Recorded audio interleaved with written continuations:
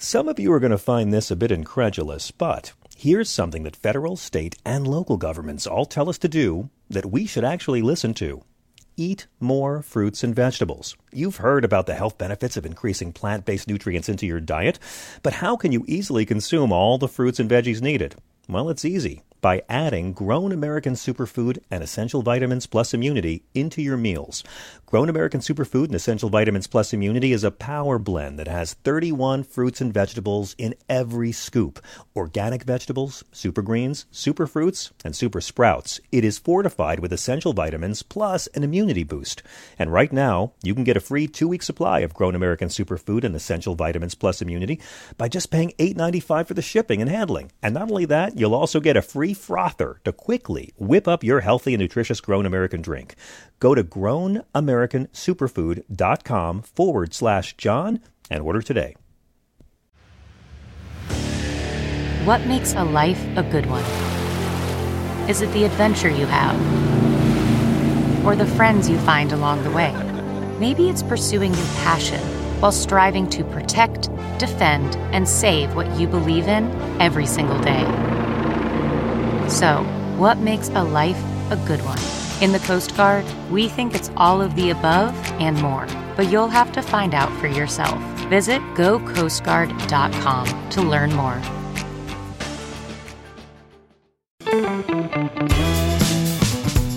This is the John Fugelsang Podcast.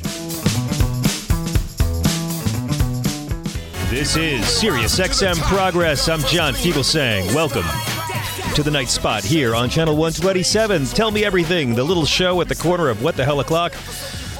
And welcome back. It's good to have you here. I hope you've had a good weekend. I hope you've had a good day. That's Public Enemy, the best house band we've ever had. And we're the next 3 hours, we've got a really great show for you guys.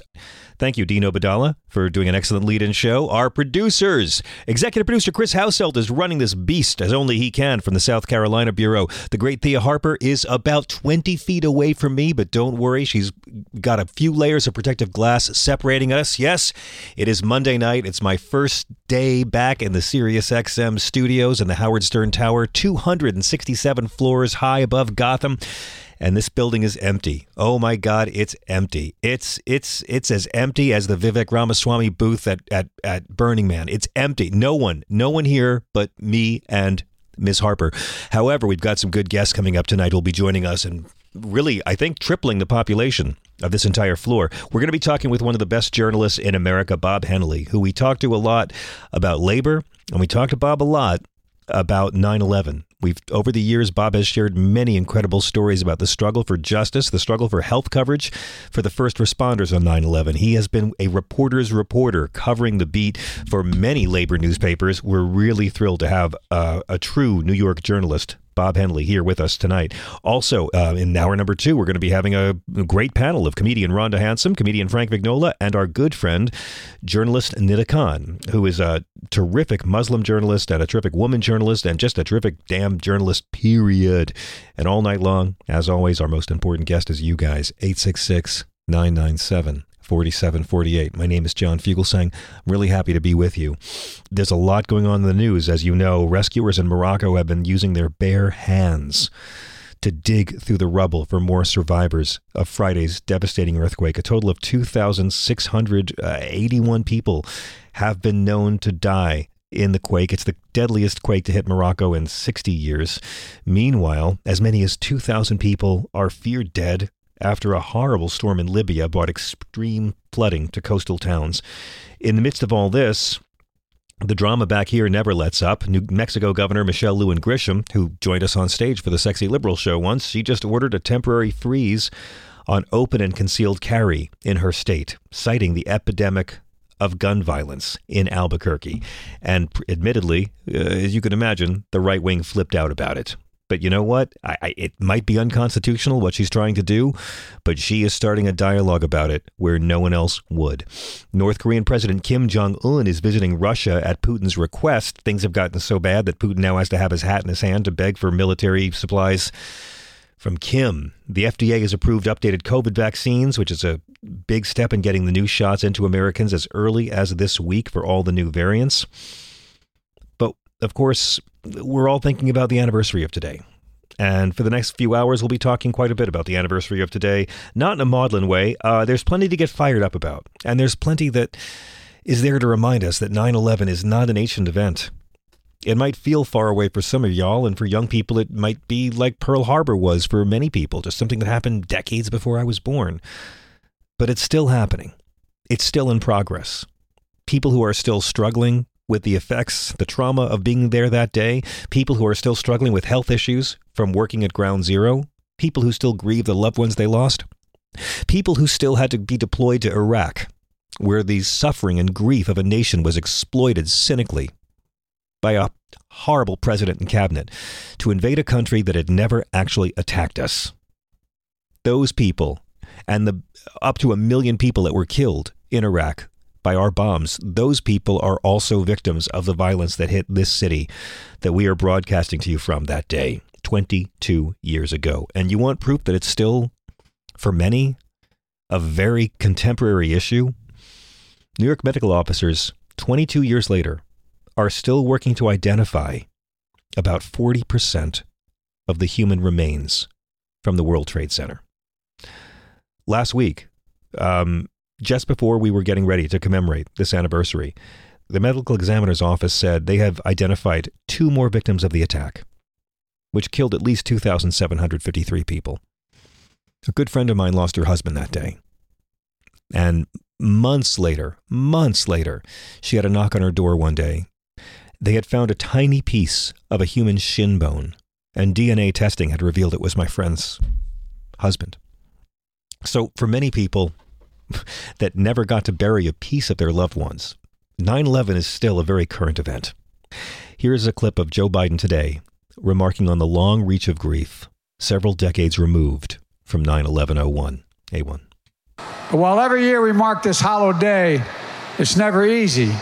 To anyone here or anyone across the country who's grieving a lost child, parent, spouse, sibling, friend, or coworker, to all those who still bear the wounds from the searing September morning, I know how hard it is on a day like this. How can we reopen that wound?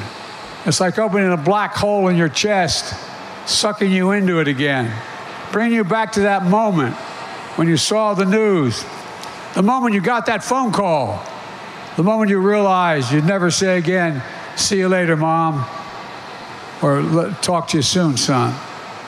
Think of everything your loved one might have done if they had a little more time. What would they have done? Now, the one thing I remember very clearly, and I remember many things, I knew people who died that day. And my apartment in New York, I wasn't in New York that day, but my apartment in New York was right up the street from those towers. By the time we drove back cross country, we made it in 60 hours with 2 speeding tickets across the country to get back to New York.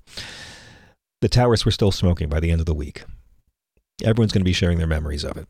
But one thing I remember is how we were told to get behind President Bush and don't politicize the tragedy.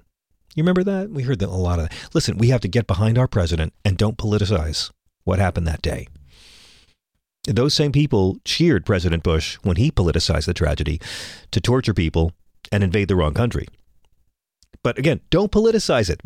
They still say it. Don't politicize it. The same people who after 9/11 wanted extra security at the airports, to profile Muslims, to have electronic surveillance on Americans without warrants, who wanted more drone violence, the same people who defended torture, the same people who defended invading Iraq, which had never attacked us. Don't politicize it. And they'll say, well, we had to do those things. After 9/11, it was all to save American lives. Oh, well, in that case, you support taking extraordinary measures if it's going to protect American lives? Can we have universal health care to save American lives? The same access to care as every single one of our capitalist allies have? No, that's communism. Okay, well, how about if we wear masks in crowded places during a plague that's killing 1 9/11's worth of Americans every day? Is that okay to save lives? No, masks are tyranny. You get it. You know the hypocrisy, and they still rhapsodize it. Why can't we go back to 9/12 America? Oh, Glenn Beck does this all the time. Remember 9/12 when we were all unified? Well, we can't go back, and they don't mean it. And we knew they didn't mean it after Benghazi. Remember, Benghazi happened on September 11th as well. They exploited 9/11/01 to attack Iraq. Then they exploited 9/11/12 to attack Barack. The people telling you not to politicize it are the ones who have politicized it. And in 2023, our Republican friends, I don't hear any calls to come together. Why not calls for unity and stand behind our president on the 22nd anniversary? Because they never meant it in the first place. No calls for unity. No respect for the commander-in-chief on this day. Fox News was attacking Joe Biden all day. Peter Doocy, right-wing activist Tulsi Gabbard, all of them were all over because he was in Alaska on 9/11. And he didn't go to ground zero. Oh, he broke tradition. Did you hear that all day? Fox News all day was talking about how Joe Biden's broken tradition by not going to ground zero. Senator Roger Marshall was on Fox Business saying Biden being in Alaska is not a way to celebrate 9/11. Douchebag, no one should celebrate 9/11, you idiot. Our friend Jimmy Fallon, over there across the street on Fox Business, on Kennedy's show, he was criticizing Biden for being in Alaska rather than going to memorial services in New York City, all over the place. In the Daily Caller, Joe Biden's 9/11 Alaska trip is a slap in the face to the state and the nation. Leonard Green had an op-ed in the Daily News. Alaska? Really? President Biden should be in NYC to commemorate 9/11. They're so mad at Joe Biden for not going to New York. They're so mad at Joe Biden for doing his job in Vietnam. And then after Vietnam, Biden flew to Alaska to make those remarks at a military base in Anchorage. He's on his way back from the G20 in Asia. He spent the day with service members at a base, and he also commented on his recent whirlwind trip of Asia and the G20 summit. I'm just returning from the G20 summit in India, where we strengthened America's leadership on the global stage, followed by a historic trip to Vietnam, where we transformed our partnership in one of the most critical regions in the world. These trips are an essential part of how we're going to ensure the United States is flanked by the broadest array of allies and partners who will stand with us and deter any threat to our security. To build a world that is safer for all of our children, something that today of all days we're reminded of is not a given. Again, this is the president the Republicans keep saying is feeble and can't function on his own and is a dementia patient. Even Peter Doocy pointed out that Biden in Vietnam has been, quote, has been basically working all through the night, the equivalent of an all-nighter Eastern time. So he's probably pretty tired, pretty jet-lagged. And he probably was. He's 80 years old. And yet, he worked all night, flew to Alaska, and was there today. And by the way, Vice President Harris was here in New York at the National September 11th Museum and Memorial. Jill Biden was laying a wreath at the National 9/11 Pentagon Memorial, and her husband, Doug Emhoff, marked the anniversary at the Flight 93 National Memorial Observant Wreath-laying ceremony in Shanksville, Pennsylvania. I remember when it was the 20-year anniversary in 2021, how Donald Trump decided to honor the day with different stops, like going to a New York police precinct where they cheered him. New York Times ran a piece back then. Where was Trump on 9/11? Not at ground zero. On this 9/11, yeah, we're still divided and we're still wounded. We're still suffering from the effects of 9/11, and we're still suffering from the January 6th attack. Yes, the terrorism attack, if you're going by the dictionary, against our freedoms. You know, the greatest lie George W. Bush ever told, maybe the greatest lie, next to Saddam has WMDs, the greatest lie was that we were attacked for our freedoms. Even bin Laden said that wasn't the case. But we were attacked for our democracy on January 6th, to steal the votes of 81 million people, and we're still bleeding as a nation from that. But all day long, all day, why wasn't Biden at ground zero on 9/11? Well, why wasn't Trump? I went through the 4 years of Trump's presidency. In 2017, he went to the Pentagon. In 2018, he went to Shanksville, Pennsylvania. In 2019, Trump was at the Pentagon. In 2020, Trump was at Shanksville, Pennsylvania. In 2020, Joe Biden, running for office, was in New York City. In 2021, Biden, as the president for the 20-year anniversary, was in New York City and Shanksville and the Pentagon. In 2022, last year, Biden was at the Pentagon. Where is this breaking tradition bullshit come through? Donald Trump never once hauled his enormous Big Mac-laden fat ass to ground zero during his presidency. Folks, George Harrison said, as long as you hate, there will be people to hate. And that's true of terrorists, and it's true of politicians who have nothing to run on except fear and smear. And as long as we're on the subject of Donald Trump, the people defending him, let's not forget his lies. He said he had hundreds of friends who died that day. That wasn't true, and he never attended a single funeral. Not one. I'll tell you this, Giuliani, for all of his flaws and sins, went to tons of funerals. Trump, not one. Donald Trump lied that he had sent 125 workers to help with rescue and recovery. Nothing of the sort. Donald Trump lied that he helped clear rubble himself. And of course, Donald Trump lied that he saw thousands of Muslims cheering in Jersey City. In fact, when a New York Times reporter would not back up that lie, Donald Trump mocked the man's disability. Donald Trump took $150,000 in relief funds for his rescue employees, but he actually took it for his undamaged properties. He ripped off 9/11 funds and bragged on TV that he now has the tallest building in Lower Manhattan. Yes, never forget, today is the 22nd anniversary of Donald Trump boasting, as the buildings were still smoking, that his little tower was now the biggest. So, look, I'm not trying to play into the divisions. I'm trying to call out the hypocrisy. But how could we be united again? Well, I have a little idea that maybe, just maybe, there is a way it could happen. You know, Saudi Crown Prince Mohammed bin Salman, you know him. He's once again decreasing oil production. He and the OPEC cartel are deliberately cutting oil production to keep gas prices high. We will have higher gas prices again next year because Saudi Arabia is rigging it to hurt Joe Biden. Because Saudi Arabia owns Donald Trump and wants him back. Last year, the FBI released a declassified document from 2016 related to their investigation that showed Saudi hijackers had received heavy support from Saudi government officials. Yeah, did I mention Saudi hijackers? Because 15 of the 19 hijackers were Saudi, as was bin Laden. Saudi Arabia did 9/11. They did Donald Trump. They did Jared Kushner. And right now they're doing Elon Musk pretty hard. Brett Eagleson, a founder of 9/11 Justice, said, were it not for the support these hijackers received from the Saudi government, 9/11 would never have happened. So how has the Republican Party responded? Well, 30 Republicans voted against legislation that provided compensation to the victims of 9/11 and their family members. House Republicans voted against legislation that provided medical monitoring and treatment to the World Trade Center first responders. You know, you've seen Jon Stewart angry about that. Donald Trump chose Saudi Arabia as his first presidential foreign trip. He provided over 4,000 American troops, fighter jets, and missile defense weaponry to defend Saudi Arabia, the country that funded 9/11. And Donald Trump has taken millions of dollars from the Saudi royal family, hosting the LIV golf tournament at his shitty resorts, where the winners are given a trophy that is it's just a mockery to the families who lost someone that day. And of course, and Prince MBS boasted about getting CIA intelligence from Jared Kushner. So, you know, maybe, just maybe, we could convince our Republican friends to blame the Saudis. I know they don't want to do that. They want to blame Joe Biden. But like, they'll blame everyone except those who empower the Saudis. And George W. Bush kissed their ring. He flew the entire bin Laden family out of the country right away. Jared Kushner got $2 billion from them. And now the Saudis own the PGA, and Trump hosts them. Trump said last year when LIV played at a shitty course, he said, nobody has gotten to the bottom of 9/11, unfortunately, and they should have. No, we know who was behind it. We know who did it.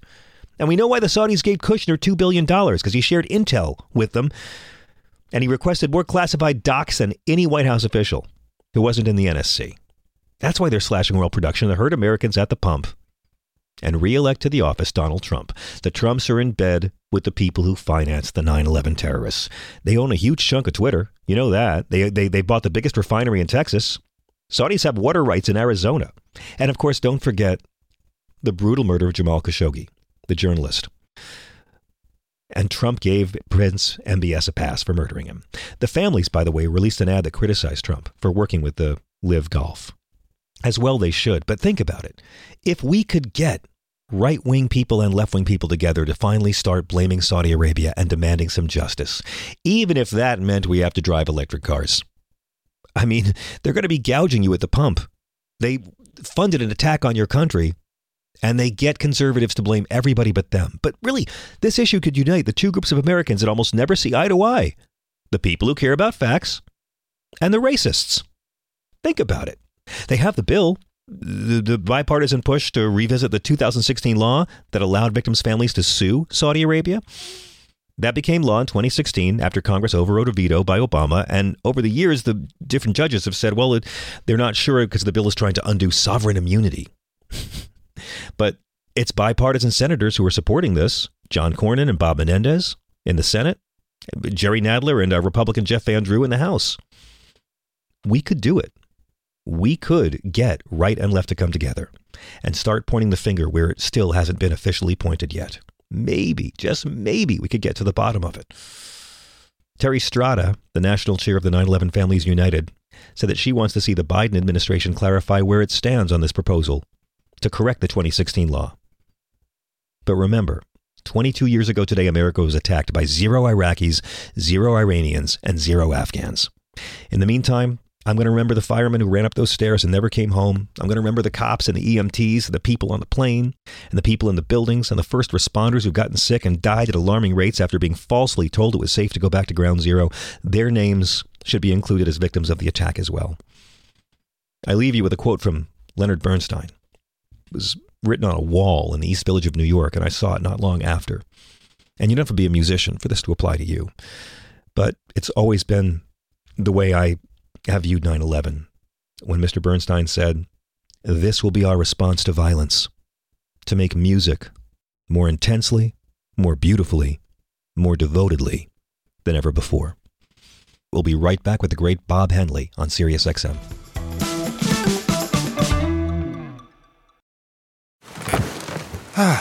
The comfort of your favorite seat is now your comfy car selling command center, thanks to Carvana. It doesn't get any better than this. Your favorite seat's the best spot in the house. Make it even better by entering your license plate or VIN and getting a real offer in minutes.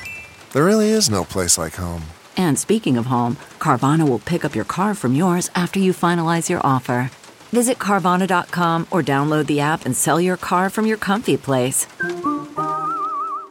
Worried about letting someone else pick out the perfect avocado for your perfect impress them on the third date guacamole?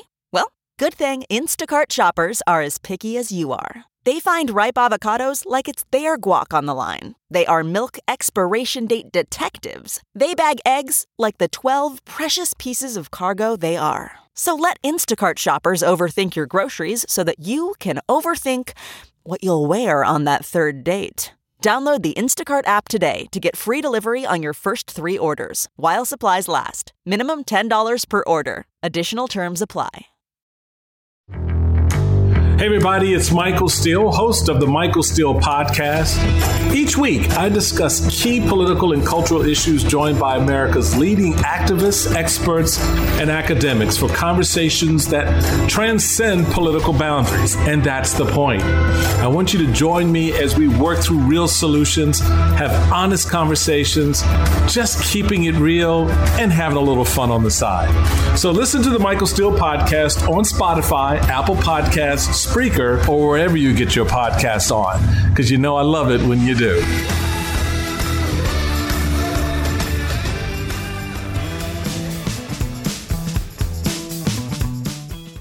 And welcome back with a reminder, any show that says Happy 9/11 is not a good show. I'm John Fugelsang. It's a pleasure to be with you. Before we introduce Bob Henley, special surprise, the great and lovely and very funny Rhonda Handsome got here early. Rhonda, welcome. I'm black, y'all. Thank God. How are you, Queen? Fantastic. I'm really glad you're fantastic. here. I love when you come in early on Mondays. We got to do this more often. I love it too. It's like a whole ghost town here that I'm invading. It's so creepy here. It's like The Shining. There's a child in a big wheel in the hallway going around in circles. Red room. I'm glad you're here for Mr. Henley because, as you know, Rudy Giuliani's not having a very good summer, Miss Rhonda. There's no way he could. Criminal charges in the coup attempt. And then last week, the federal judge ruled that he is liable for defaming Georgia election workers Ruby Freeman and Shay Moss. It seems like he's finally being held accountable, and that's where Mr. Henley comes in. Now, I'm so glad you're here for Bob, because Bob is one of the best journalists in the business. He's an award-winning investigative reporter.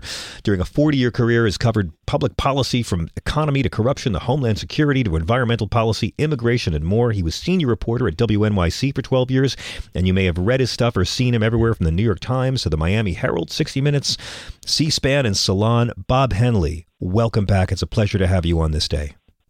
Thanks for having me. Well, I'm really thrilled to talk about this new piece you have that's in Raw Story and elsewhere, Rudy Giuliani and 9/11, the killer cloud that keeps killing. But before I even ask you about it, I just want to thank you for all you've done over the years to draw attention and shine your spotlight on the struggles of these workers. It's one thing for a celebrity like Jon Stewart to come out and do it, but you have been there on the beat, calling people out for 2 decades now, and I just want to thank you for all your service.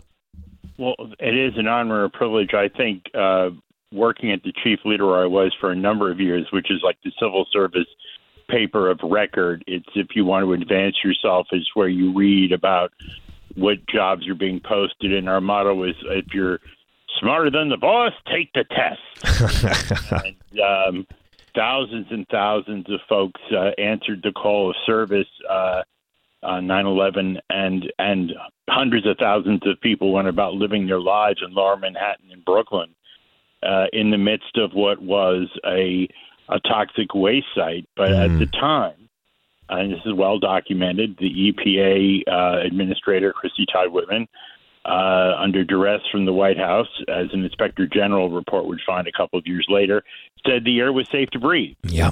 And Mayor Giuliani went along with that. And as the Inspector General report concluded in 2003, this was done because the Bush administration felt that the top priority had to be keeping the continuity of global commerce and opening up Wall Street. As a consequence. You mean reopen America, even if there's a public health hazard? Is that what you're saying? Exactly. Yeah. And we're dealing with that legacy with over 120,000 people in the World Trade Center health program. And while first responders are like 90% of them are signed up, there are literally, tens of thousands of individuals, many of them young people, who are ordered back into schools in the hot zone. Yeah. That have a long time shadow hanging over them and may not even be aware of it. I'll never forget how the air smelled in that neighborhood, in that area, in the week and the weeks after, and just the amount of dust and concrete that had been crushed that was in the air. As you point out in the piece, there are currently over 125,000 first responder and civilian survivors enrolled in the 9/11 World Trade Center health program. Over 33,000 first responders have one or more cancers. Right, and we've come to a very sobering milestone. 343 FDN1 firefighters died in the collapse and the attack on the day, and I believe the latest number is 341 have passed as a consequence of the occupational exposure. Perhaps one of the things I've been most concerned about is, as a consequence of the way the 9/11 World Trade Center health program was set up by the government, first responders have, as a matter of right, and no one begrudges them that, an annual health screening, whereas civilian survivors, and John, that includes many civil servants who had to go to work in Lower Manhattan and that portion of Brooklyn that's in the toxic zone. There was no Zoom back then. And these folks are survivors, but they have to display symptoms before they can be in the program. And so that lag time creates a situation where it was only just earlier this year that female reproductive cancers like uterine cancer were recognized. And so that's one of the other things I'm trying to do in my work is uplift the women that are trying to do this advocacy work, like Lila Nordstrom, who is the senior at Stuyvesant High School, which was right next door, and has written this marvelous book, Some Kids Left Behind. You should have her on sometime. She's an inspiration. Absolutely. I would be very happy to make sure that we get her info. Now, is it true, Bob, that even 22 years later, and after all the cleanup and after all the suffering and all the funerals, that there's still a cachet of secret New York City records that document what the Giuliani administration knew at the time of the attack and in the weeks afterwards? Yes, and that was the thing that inspired the Raw Story reporting. I think even going back to Carolyn Maloney's tenure and with Jerry Nadler, this was in the de Blasio era, there was a letter written by these two members of Congress that have been really in the vanguard about this. I mean, to his credit, Congressman Nadler was skeptical from day one about the air quality. Mm-hmm. They asked the city of New York, and in particular then the de Blasio administration, to release these files, which will give us a sense of what the city of New York knew and when they knew it about air quality. We know from the Inspector General report, which is hyperlinked in my Raw story, that they did find asbestos level tests that were 3 to 4 times the safe level. That was suppressed. So it's important to know deliberately suppressed. Right. And what we need to know is, what did the Giuliani administration know and when did they know it, particularly because it will help with the epidemiological work and the occupational exposure, and we can get our arms around, and do our best to try to prolong the life of those folks who are struggling, many of them with terminal diagnoses. Now, Bob, I think it's great that in 2023, New York City is so progressive that we have an outpatient serving as mayor. But what has Mayor Adams' response been to these requests for information about what the Giuliani administration? Originally, there was kind of an out-and-out refusal.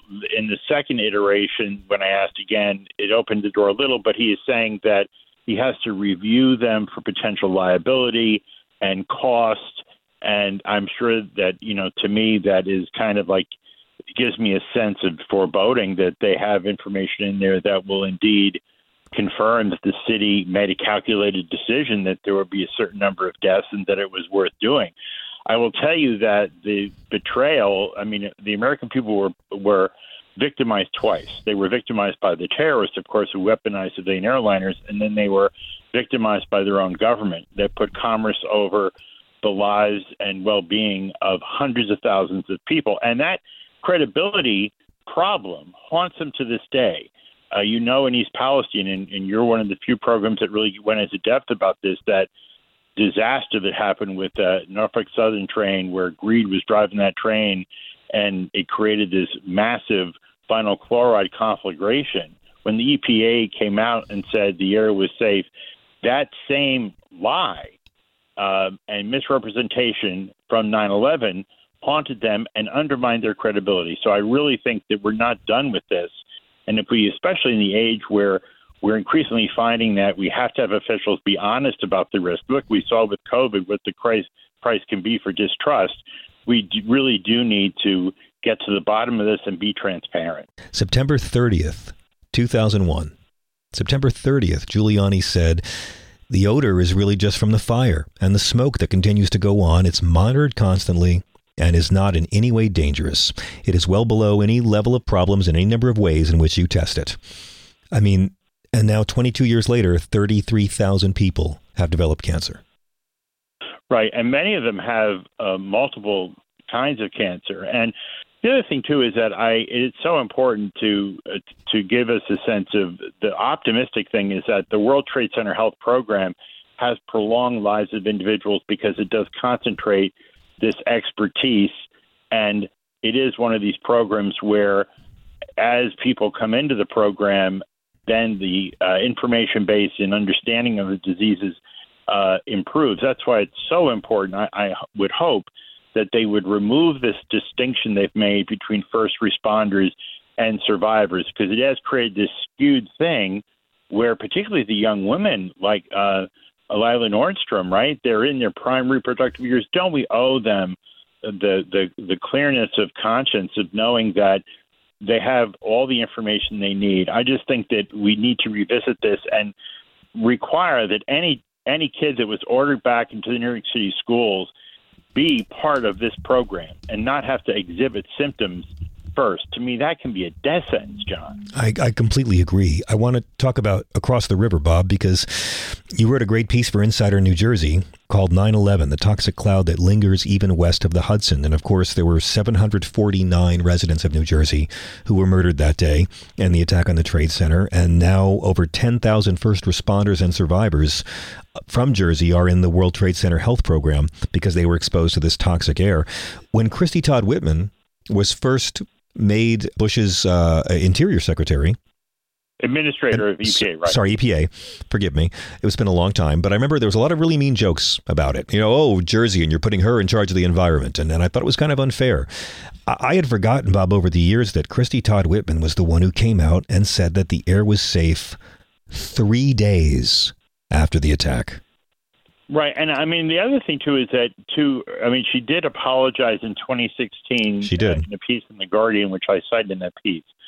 But it seems that she's still very much in denial about the consequences of letting the EPA be used by the Bush administration for what was this crass commercial purpose. I mean, I guess, I've even talked to some survivors and first responders who say, it's important for us to be in the mindset of what was happening right after the attack. The people that were working that pile, often looking for their own relatives, the first responders and the civilian survivors in Lower Manhattan, they were bracing themselves for a second attack. Yeah. The military perimeter that was established there made it like it was a war zone. Those fires burned until St. Patrick's Day. Yep. And so I do think that we do need to account for that sense, but we also need to look at what was happening at the same time, that when we came out of that situation, the whole world was pulling for us. And our response over the last 20 years, as we've talked about many times on your show, one of the few places that you can talk about it, was this very wasteful, further notice war on terrorism, which destabilized nation states and set off the greatest refugee crisis since the Second World War. We squandered all of that goodwill. All the goodwill. I mean, we were the bane of the world within a couple of years. I lived right down there at just below the World Trade Center at Independence Plaza in Tribeca, and I could not believe it when we were told that the air quality was fine. But I was even more outraged when we were told to go out shopping. Yeah, that's right. Right. Stimulate the economy. I mean, Bob, what do you mean by you use this expression, a 911 caste system? Well, what that has to do with, as I said earlier, is that in that period of the very patriotic period, there was desire to lift up first responders, and I very much understand that. That's what I've been covering all these years. Yeah.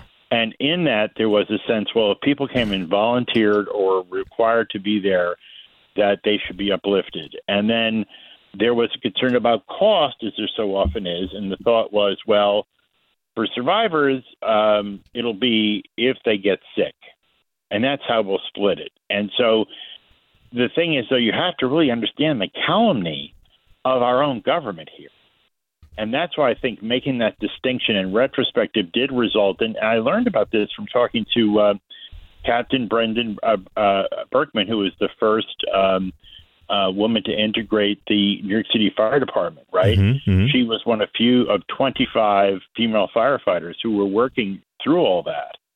And she described that the knowledge and understanding about what they were experiencing in terms of their health was obscured because 90% of the people that were being focused on with these mandatory tests were men. And as so often is the case in our society, women get short shrift. They rock the world. They make the world, turn the world.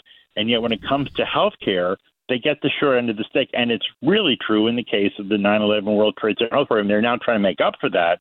But I can't tell you how many people have passed because of that inequity. I mean, you're exactly right. And this might be the only time in history that men have seen a doctor more than women, because the first responder cohort in the World Trade Center Health Program includes 71,000 men and only 10,100 women. Right. And I'm really glad this is was not discussed. I mean, I did my local program, BAI, on it this morning, but this is invisible. And that's the other thing that's so troublesome is the national narrative about this. If you watch, Sunday morning CBS, which I love, and I love Mo Rocca, there was an homage to Michael Bloomberg this past Sunday, where it was all just about, hero worship and about with no real sense that people are continuing to die every day as a consequence of this upside down priorities. And I think that combine that with the inability to look at the disaster that was the war on terrorism, I'm just concerned that we are cultivating the same blind spot through which those original planes flew through to the World Trade Center. And I don't want to live in a blind country. As you say in the piece, all these years later, there's still a lot that's not publicly known about what officials knew and when they knew it, about the killer cloud that's still killing. There was no daylight between the Bush White House, the EPA, and the city of New York when it came to the air being, quote, safe to breathe. I mean, was it just about the money all along, Bob? Was it just about? I would say it was, but also there was a sense that we were under attack, and so it was that alpha male that went toxic, and then this idea of the exploitation of it for political purposes. And, never wanting to have a catastrophic crisis go wasted. Mm-hmm. Let's focus this on all the oil nations we always wanted to have dominion over anyway. Yep, you're right. And at the end of the day, Iraq's strategic petroleum reserves were divvied up by the Bush administration into 4 separate oil companies. 1 British one, 1 French one, and 2 American ones. Kick their ass and take their gas. That was what happened. The way that God intended it. Oh. Bob, I'm curious. I've never asked you. What was your experience on 9/11? So I had just gotten an ISDN line connected into my house in the woods in New Jersey. Okay. I was working for Pacifica Network News. Mm-hmm. For folks who don't know, that's the broadcast radio from your home. I had to learn that during a pandemic. Go ahead. Right. And so I had done a thing for the national network, a little short thing, and then because of the fact that our transmitter was on top of the very expensive Empire State Building, we didn't lose signal. And so I stayed on the air with our colleagues, Amy Goodman, wow. Don Rush, Jose Santiago. We stayed on for 3 days. And then because the signal was uninterrupted, because, of course, WNYC and so many other TV and radio stations lost their signal. That's right. That's right. WNYC, for those who don't know, is right there in downtown Manhattan, not far from the NPR affiliate, is right down there, not far from Ground Zero. What was your experience?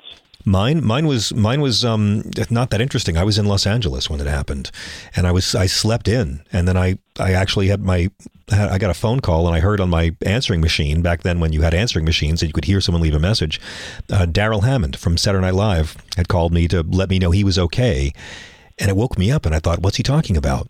And we turned on the radio, and right away, saw what was going on, and we were supposed to be in New York for a wedding, and our flights were canceled, so we rented a car and drove in 60 hours from LA to Manhattan, 2 speeding tickets along the way.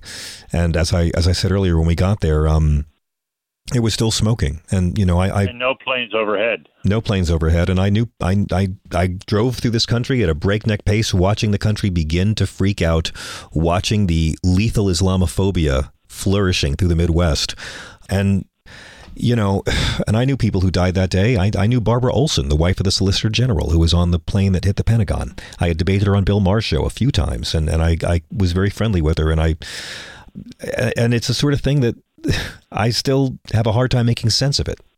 Where were you, Ron? I was living right down there and listening to Howard Stern, who said there's an airplane in the World Trade Center, and I didn't believe him, so I went downstairs, and by the time I got downstairs, I felt the heat from the second plane. And it was just horrifying. I felt like I was hallucinating or something, because it just seemed so surreal, and for so long there was this gray ash that covered everywhere, all of that area down there in Tribeca. Like every storefront that had an awning over it, the awning was like a sack covered in concrete ash of the ashes, and the smell. The smell was unlike anything I've ever smelled. Was persistent, and but the shock. I think that was the one of the hardest things for me, just feeling so vulnerable as an American, just feeling like the tragedy of it all was just so frightening. Well, and as a resident, you were really a pioneer down there, because back in those days, it was not the residential teeming neighborhood it is today. Absolutely, mm-hmm. Yeah. When I moved down there, there weren't even traffic lights down in that area right off the West Side Highway. it's changed a lot now, but there was something very quaint and neighborly about the area at that time. It was fairly new, but the tragedy did bring us together for a while. It brought New Yorkers together, and New Yorkers stayed together. Yeah. And then the New Yorkers never bought Bush. New Yorkers came together, but we never fell for Bush's line. Mm-hmm. Bob, on this very sad anniversary, it's amazing to me that after 22 years, it still feels very recent. I just want to close by asking you, what's giving you hope? Well, I would say that the American labor movement and the response to the pandemic, I think that nothing like a mass death event to redefine the relationship between capital and labor. I think that I'm seeing the energy of Chris Small organizing Amazon. I see that there's this new generation stepping up whose life is not defined by amassing material goods. And I think it scares the bejesus out of the power structure, because this is not what rocks these kids. And I'm happy to see it. Bob, it's always a pleasure having you on our show. What is the best way for our listeners to follow you and keep up with all your work? Well, at Stuck Nation, because we surely are. And every 7 a.m. on Mondays, it's Stuck Nation Labor Radio Hour.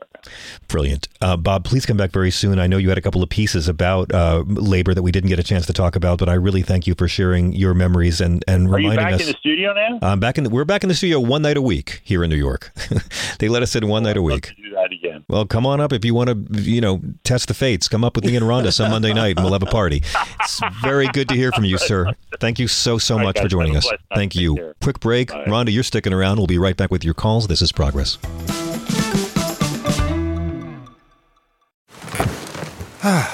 The comfort of your favorite seat is now your comfy car selling command center, thanks to Carvana. It doesn't get any better than this. Your favorite seat's the best spot in the house. Make it even better by entering your license plate or VIN and getting a real offer in minutes.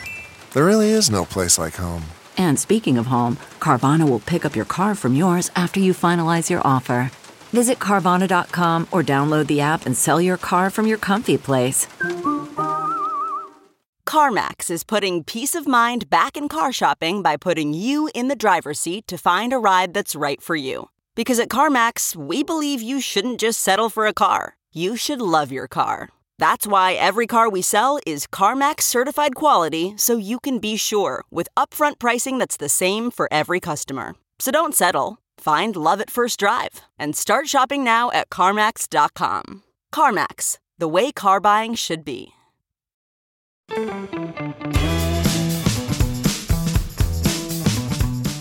I'm John Fugelsang. This is Progress. We're at 866-997-4748. Rhonda, it's so nice having you with us. I am just loving this experience, this super duper serious experience. Totally empty building, the horrifying. I was saying before, there's a kid on a big wheel riding down the hall and two scary twins saying, "Come play with us, Rhonda, forever and ever." Normally, it's just me and Thea here, and it's super creepy. So tonight, I'm really happy to welcome some very special guests with us. Miss Handsome's already here. Frank Vignola is back. Now, yay! You've been here not too long ago. About a month ago. Before I went away. Yeah. Frank's an actor and a comic who's just terrific. You've seen him on Comedy Central, NBC, Discovery Channel Europe. He did Just for Laughs in Montreal with Bill Maher. He toured for our troops in the Middle East with Armed Forces Entertainment. How are you, sir? I'm doing good. How are you doing? Do you know that we already, it looks like the Aaron Rodgers era is already over with the Jets? He was injured during his first offensive series, out of the game. Wow, already. I had no idea. Hurt his leg. Already out of the game. It's awkward for me, Frank, because I don't like football, but I love head injuries. So I never know where to come down. Tell me about the Church of Satire. Okay, so this weekend I will be at the Church of Satire in Hanover, Pennsylvania, recording an album. My album. Nice. Yeah, very excited about this. It's a beautiful place if you've never been there. I've never been, and I love the name. Oh, it's really awesome, and it's a beautiful it's a nice, intimate 50-seat club. And they do that thing like the Tiny Cupboard does where they have church pews instead of seats. I love it. You know, and a very modern art sort of, you know, if I knew art better, I could probably even tell you the artist it was. But, you know, very sort of, Just make up a French-sounding name and impress the rubes like me. That's all you got to do. We're all Philistines here. It's absolutely, I'm so looking forward to this, and I've waited so long to try and do something like this. And at first, I was really, and Rhonda, you're a comic, so, and John, you are too. Yeah, at first I was thinking, I've got 2 nights, let me do 2 different hours. And then I went, you know what? No, I think I'm going to try and get 1 hour. Yeah, because at first I'm like, let me get the primary hour, and then once I get that, you know, in the can, I'll do like the side B stuff. And now I'm looking at it and getting ready to go, and I'm going, you know what? I'm just looking at 1 hour. But let's say the first show you completely kill on a bit, and you know you killed on a bit, and you listen back to the tape, and it's solid, it's tight. Yeah. Then you don't need. You can do other stuff. Yes, right? then I can definitely do other stuff. And you know, I mean, you guys know about film editing and stuff. You get your cutaways with the audience laughing and clapping, so you can, you know, in and out of breaks and stuff like that. So when the album comes out, we can listen for the edits, is what you're saying. You can listen for the edits, and you can look for the subtle differences in clothing. You can be like, that shirt looks a little bit more wrinkled. That must be day 2, because that shirt looks a little more wrinkled, and he wait a minute, he was shaved in the first part, but he's not in the second part. Oh my God. So that has to be the Saturday taping. But this is something that people actually, when Bob Dylan did his Unplugged, the MTV executives were praying that he'd wear the same outfit, but no one had any idea, because he's Dylan, would he even be willing to wear the same outfit 2 nights in a row? Oh, well, this is my favorite part of this. You know, sometimes with comics, you have to tell them to do that. Yes. Like they don't even realize. Oh, it's like, no, you have to wear So you're the not just same recording thing. an album, you're filming a special. You're going to be on camera. This is amazing. I mean, I don't want to make more out of it than it is, but it is very much the era of the plug and play and seeing if you can film something and somebody's interested. But I'm looking at it.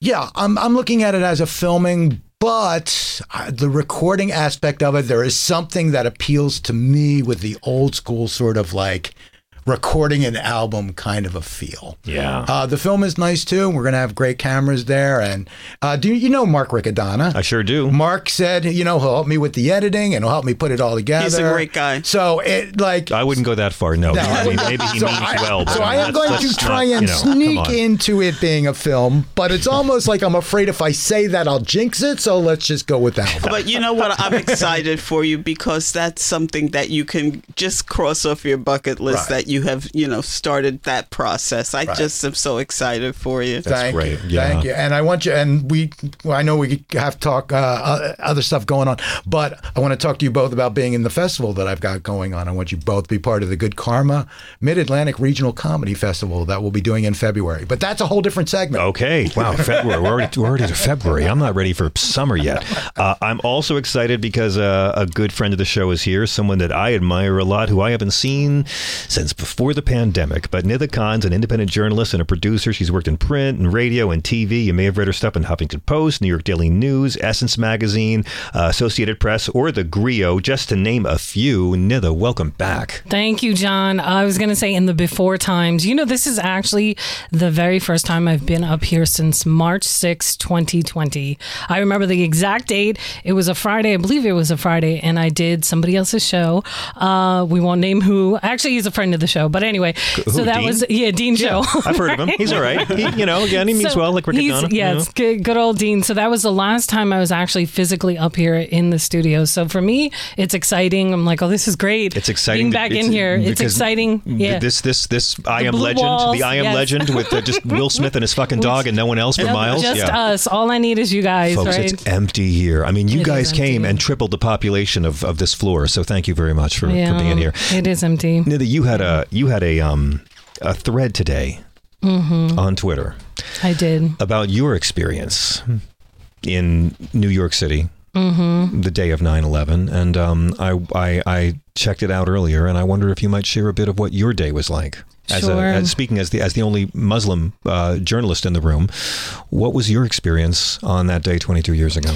You know, it's always weird to just talk about this day in general, because obviously so much horrific stuff happened. And first and foremost, thoughts and prayers to all the families that lost loved ones on that day. Thousands of innocent people that died.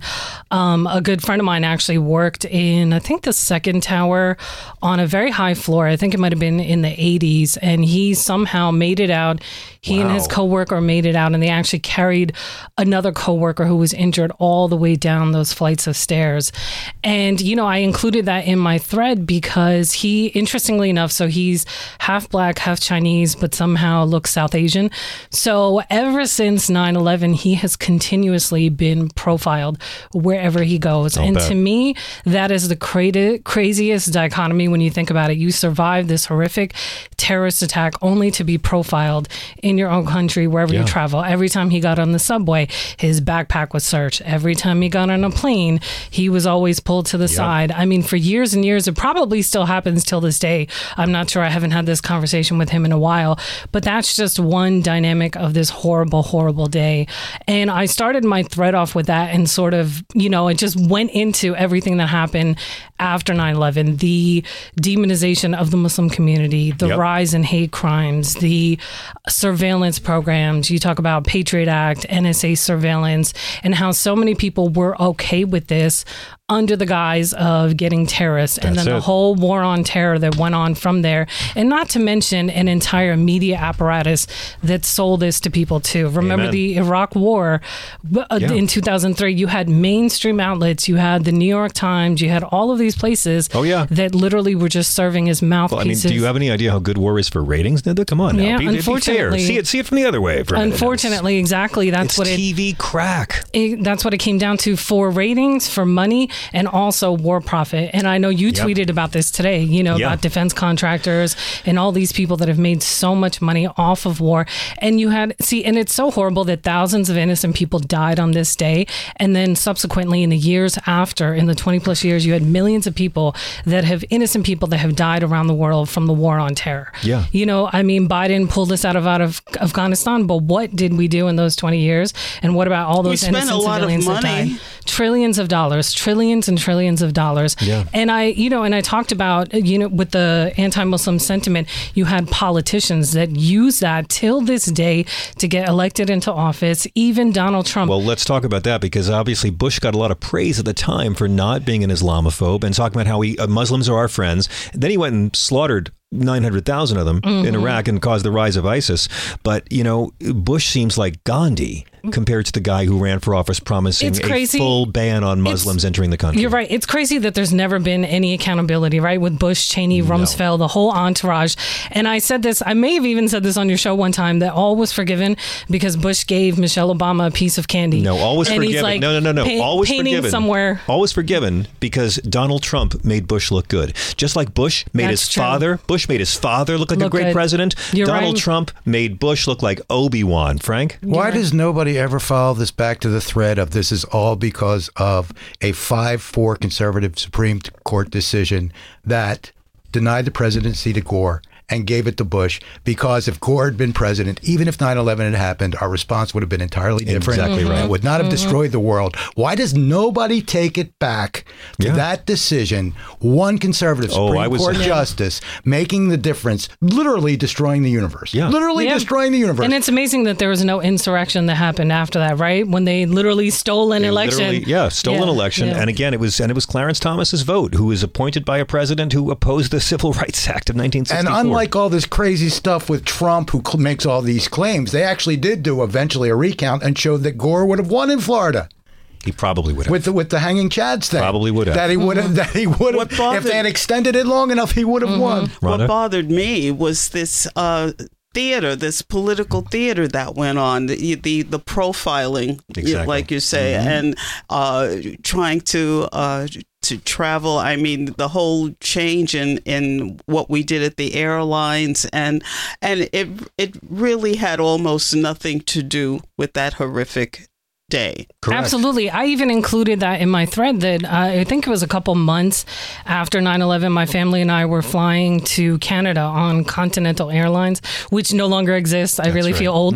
But well, they still exist. Yeah, they were merged into American, I think. Or United, okay. Yeah. United kept their logo, and then they took the Continental logo and kept their own name. Go ahead. Got it. Okay. So it was Continental Airlines out of Newark Airport, and they, my dad's name was quote unquote red flagged, and then we were pulled to the side. All of our luggage was pulled to the side, and they kept us for so long we ended up missing our flight, and then of course they lost our luggage too. A family with kids. I mean, we're literally, there's 4 of us, right? So it was like me, my 3 siblings, and my parents, and that's just one minor incident, but still annoying and still profiling. But there were actual people that were murdered right? in hate attacks. I remember I used to be a staff writer for this paper in New Jersey, and I interviewed a woman whose husband was murdered in Texas, I think, and he wasn't even Muslim. He was Sikh, but that's the thing. That's another thing too. The people who were so stupid, they didn't even know how to recognize the people they were stupidly hating. Exactly. Yes. How about every hack comic you've ever seen in your life do a bad Middle Eastern joke, and they're doing an Indian accent when they're trying to comedy, quote unquote, do the act. When you think about how comedy clubs can be toilets, right? How some comedy clubs can just be sewers, and I just heard some of the most vulgar, disgusting, bigoted material, and all too often, majority white audiences eating it up. Oh yeah. Oh, absolutely. Yeah. Oh, absolutely. Yeah. But let's not even just talk about comedy clubs. Look at the direction that Bill Maher is going, and all of his success. That's different. Bill Maher is. Listen, Bill Maher is a liberal when it's a conservative in the White House, and he's a contrarian libertarian when it's a Democrat. That's just his shtick. But I do think that I was talking with the show at the top of the show how 9/11 to me is still very much a current event. It's still affecting us in so many ways. Absolutely. There are still 40% of the human remains they recovered have not yet been identified. Yeah. Thousands of people still have never had a funeral for a body part of their family. They just identified 2 people on Friday. 2 people just last week. Last week. We were talking with Bob Henley in the last hour about all the first responders who are still struggling with the health effects from what happened. And let's not leave out the fact how long it takes to go through an airport now. I mean, George Carlin said before 9/11, airport security is there to give white people the illusion of safety. But I mean, when you look at one jerk off in London, in England, who was thinking about making a liquid bomb, never made a liquid bomb, and that's why no one's been allowed to bring a damn bottle of water through a TSA checkpoint for 20 years. Right. We're still, and we do all these things to save American lives. We have to racially profile. We have to invade Iraq. We have to make the airport line. We're trying to save American lives. Right. And but if you say, hey, can we have universal health care? Maybe to save American lives. Hey, maybe wear a mask during a plague to save. No, then it's tyranny. But they were also warned about this. It wasn't like it was a totally unknown event. It was August 9th, 2001. Bin Laden determined to attack U.S. in the presidential daily briefing, and Bush went golfing. Right. Yep. Yeah. Right. Yep. There we go. So we've solved it. Were you in the city that day, Frank? I was in the city that day. My mom was visiting me. Oh, no. And so my mom was, I think I hadn't even woken up yet. And my mom had woken up, and she had the TV on, and she was dumbfounded. And she could barely get me to barely be like, oh my God, look at what's happening. And I remember looking at the TV and watching it all happen. And you're kind of thinking, there's some aspect of it that's not even real. That's the way I felt. It was surreal. And then, when it really started to, when they opened the subway back up and you were on the N train in Astoria and you were on the elevated line and you're going around that curve to go to the Queensboro Plaza, and you would see what used to be the World Trade Center and the plumes of smoke for 6 weeks or something. It was probably even longer than 6 weeks. I probably just horribly undercut it. But just those plumes of smoke, that was the thing that every day you were. And just like the media couldn't the TV couldn't capture how quiet it was during the pandemic, like how empty the streets were during the pandemic. The news media could never capture it, and the news media could never capture what it was like to be on the streets of the city after that attack. Even if like something, I remember I was walking down like 25th Street a week after and something fell on the ground, like I think a construction, some item fell really loud and everybody just jumped and turned around. So there was this constant fear that was going on, and it was a very eerie, weird time. And I said this in my thread too, like in some ways people were nicer than ever. Like they were going out of their way to say hello and being really kind to one another. And then in other ways, it was the most racist stuff that blatantly happened. Like somebody spit on the ground towards me. I got on the 6 train going uptown. A woman with a hijab got on. This guy started yelling. I said something. Then he told me to go back to where I came from. You know, just stuff like that happened on a regular, consistent basis. And I genuinely worried about my parents and people that are visibly immigrants, right? And there was such a fear in the broader community. So in the Muslim community, South Asian community, anybody that was basically an immigrant or deemed an other. And I remember people were putting up all these flags all over the place, trying to, you know, show their patriotism and say, we're not part of that. And it was just sad that they felt the need to do that. And there was so much stuff that went on. Oh, yeah. Well, I mean, I think these disasters, be it COVID or 9/11, bring out the best in some people and the worst in other people. But what I remember, we had a lot of phone booths back then, and every phone booth was covered with Xeroxed flyers with photographs on them for our missing loved ones, like everywhere in the subways, outside St. Vincent's Hospital. It was just thousands and thousands of pieces of paper with photographs of people saying, have you seen him? Have you seen her? But everywhere. But the amazing thing also, too, is the hatred that you were talking about having experienced. Trump and Giuliani were both here during that time. And isn't it interesting that they both tried to harness that same hatred during COVID? Yeah. I mean, that's the paradigm. That's the game plan, right? Bush harnessed the hatred. It's about the other. About the other. Yeah, they all harnessed it, and Trump took it to another level, and it helped him get elected. You know, when he called for that total and complete shutdown of Muslims entering the country in 2015, that's when I knew that he was going to win. I was like, because I listened to what, you know, I watch Fox News, I listen to what these folks say and what people, you know, how they behave out there. And to me, that was a clear sign that he was going to get into office. He was not only going to get their nomination, but that he was going to win. And once he got into office, the very first thing he did was that executive order banning Muslims. Which was shut down. Except in countries where he had hotels.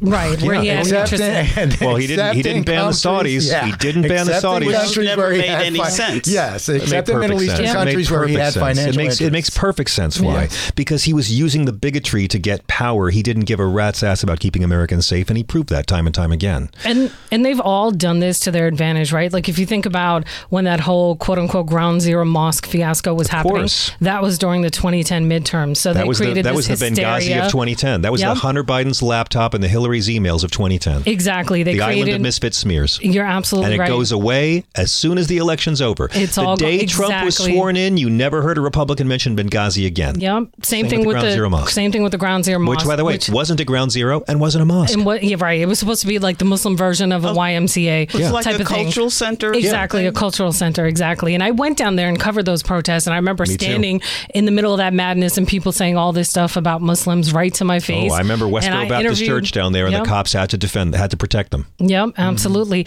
So they use this time and again when it comes to election time, when it comes to getting people elected into office. You know, it's like Sharia law is coming, the Muslims.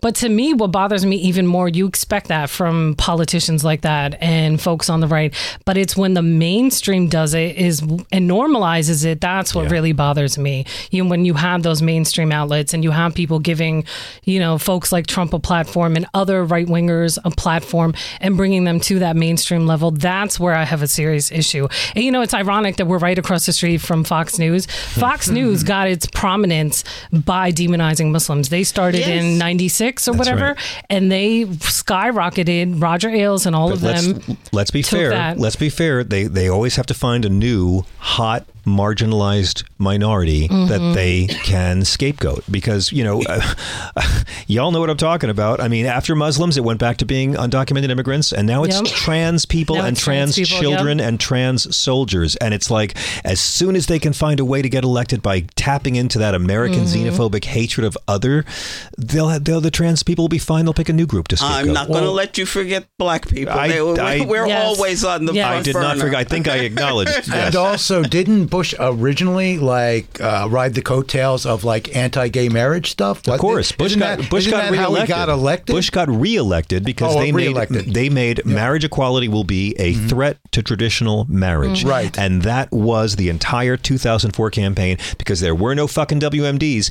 Everyone knew they'd been lied into war by then, but he scared them. Again, went for the bigotry of the gays getting married, and somehow that's going to threaten your heterosexual marriage if you allow these people to be happy. And it worked for a while because bigotry always works for a while. Yeah. It's also interesting to see how people end up in the positions that they're in because I don't think I know these cast of characters as well as you guys do, but you look at somebody like Colin Powell and he seemed to me to be like a very intelligent person of integrity and the whole 9 yards, but he was the one that did the dirty work. He sure was. To get it done, and it's like, how does that happen? He fell on his sword. He followed orders. They picked a guy they knew would follow orders. Yeah. And he went up there and lied, and he, to his credit, is the only one who apologized. Condoleezza Rice, Dick Cheney, and George W. Bush deserve to be in jail. So do you ever wonder when they're doing it, is it cognitive dissonance or do they know they're lying?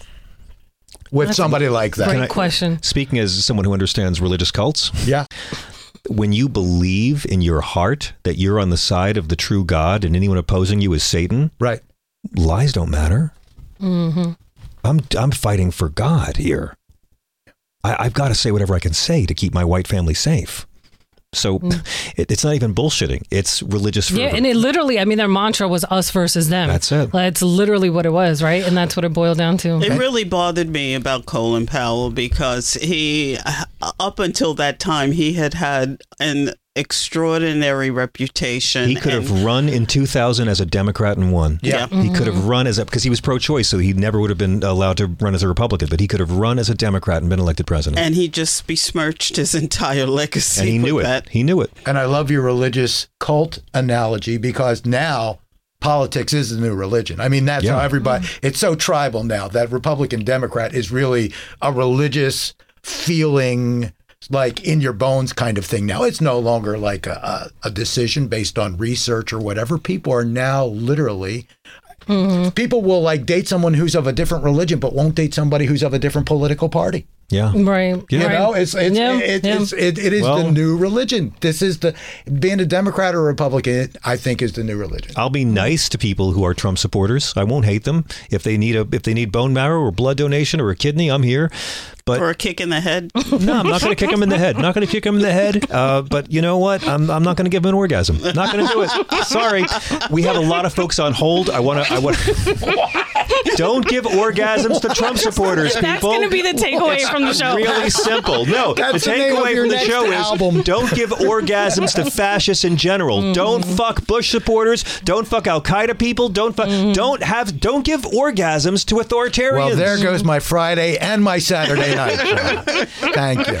We have a lot of people on hold, and I want to get to a few, including Bill from New Jersey, who was telling us about his recollection of 9/11. Bill, I'm sorry we had to hit a break, but thank you for waiting on hold. So please get back to bring us back to speed. So you were bringing all these supplies that day. Talking to me? Yeah. Welcome back. No, I'm somebody else. Oh, I'm sorry. You're Bill in New Jersey. Hang on. Bill in New Jersey, call back. It's another Bill in New Jersey. You're the Bill in New Jersey. South Jersey Bill. I'm so sorry. I'm still here. That's okay. The other Bill can call back. He knows the number. So thanks for waiting, Bill. Too many Bills in Jersey. So we parked a trailer in Secaucus that they had a group that was going to unload it. And my daughter, who was an athlete, Allie Hartman, she was at Columbia, and she asked, would you please bring stuff over? So we loaded the cab. You're not allowed to drive a trailer into the city at the time. Right. Came down over the GW around 135th Street. I said, what the hell's that smell? And the driver said, that's the pile. Yeah. And so you could smell it all the way uptown, north of Harlem. Yeah. Anyway, we get to the campus. We unload the stuff that we had in the cab, whatever the vitals that they needed. and they took it and moved it forward to get down to campus. It was like 11 o'clock at night. Wow. I'll also just say to you that I started volunteering after that at the Victim Witness Center at Liberty State Park on Saturdays, and then and Christmas, the week of Christmas, except for the holidays. And then my district, what I was doing, they allowed 37 counselors and social workers from our district. We're a big district, 10,000 kids. 37 social workers and counselors were permitted on 3 different days to take school buses up to Liberty State Park, and we worked each day at those sites with people who were there, who were seeking help from FEMA, mortgage, insurance, health care, everything. Bill. And we did that throughout the... and I thank you for your service. I thank you so much for your service and for waiting on hold, Bill. I appreciate it. And it goes back to, these disasters do bring out the best in some of us and the worst in some of us. Incredible acts of kindness and charity, and then a war on Iraq, which killed 1 million people. Why does a private citizen have to be doing these things when we really needed the government to pull this together around equipment? I mean, it really showed what a poor state our emergency equipment was in. But like this, Bill in South Jersey was doing this at the same time the government was lying to all of us that the air was safe. Right. 3 days. Mm-hmm. Christy Todd waited 3 days. Mm-hmm. Yeah, you're right. Remember the firefighters and police, they couldn't even communicate with each other. Radios on that day, right? out. Exactly, the worst equipment. And I want to go back real quick to, you were talking about Giuliani and Trump, right? So Giuliani, quote unquote, America's mayor, which I just want to say for a lot of people of color, he was never America's mayor. Nope. But anyway, so let's not forget, he tried to stay in power and stay in office after 9/11. What did he say? He wanted a quote unquote continuation of whatever power or normalcy, whatever his phrase was. He was losing it by then. He tried, and I wouldn't be surprised if he's the one who helped stoke that idea with Trump, as he is one of his advisors. He probably, I'm sure. Don't forget, he was also such a wreck in his personal life. He had to drop out of running for Senate against Hillary Clinton. He was that much of a yard sale. Before the break, Bill in New Jersey, I just hung up on you before, and I'm so sorry. Welcome back. That's okay. The thing about Jersey City is that it's not that it has a Muslim population, a very small one, but it's overwhelmingly East Indian, Hindu people that live in Jersey City. Patterson is where most of the... There's actually a lot of Muslims in Jersey City, too. There's a lot of Pakistanis that are there. Yeah, absolutely. There's this one street in particular, I forgot the name of it, but it's nothing but a whole bunch of Pakistani stores. I got to look up the Ave now. Now you got me thinking about it. Well, we got to hit a break anyway. Bill, I thank you for the call. We'll be right back. You guys can stick around. We're at 866-997-4748. When we come back, we'll have a lightning round and let all you guys make your points on the phone really quick. Nitha and Frank and Rhonda, thanks for being here. We'll be right back.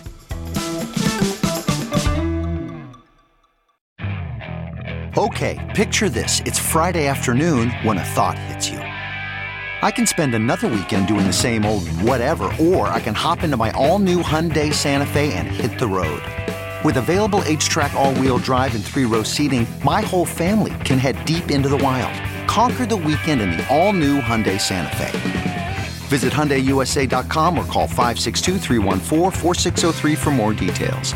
Hyundai, there's joy in every journey. Okay, picture this. It's Friday afternoon when a thought hits you. I can spend another weekend doing the same old whatever, or I can hop into my all-new Hyundai Santa Fe and hit the road. With available H-Track all-wheel drive and 3-row seating, my whole family can head deep into the wild. Conquer the weekend in the all-new Hyundai Santa Fe. Visit HyundaiUSA.com or call 562-314-4603 for more details. Hyundai, there's joy in every journey.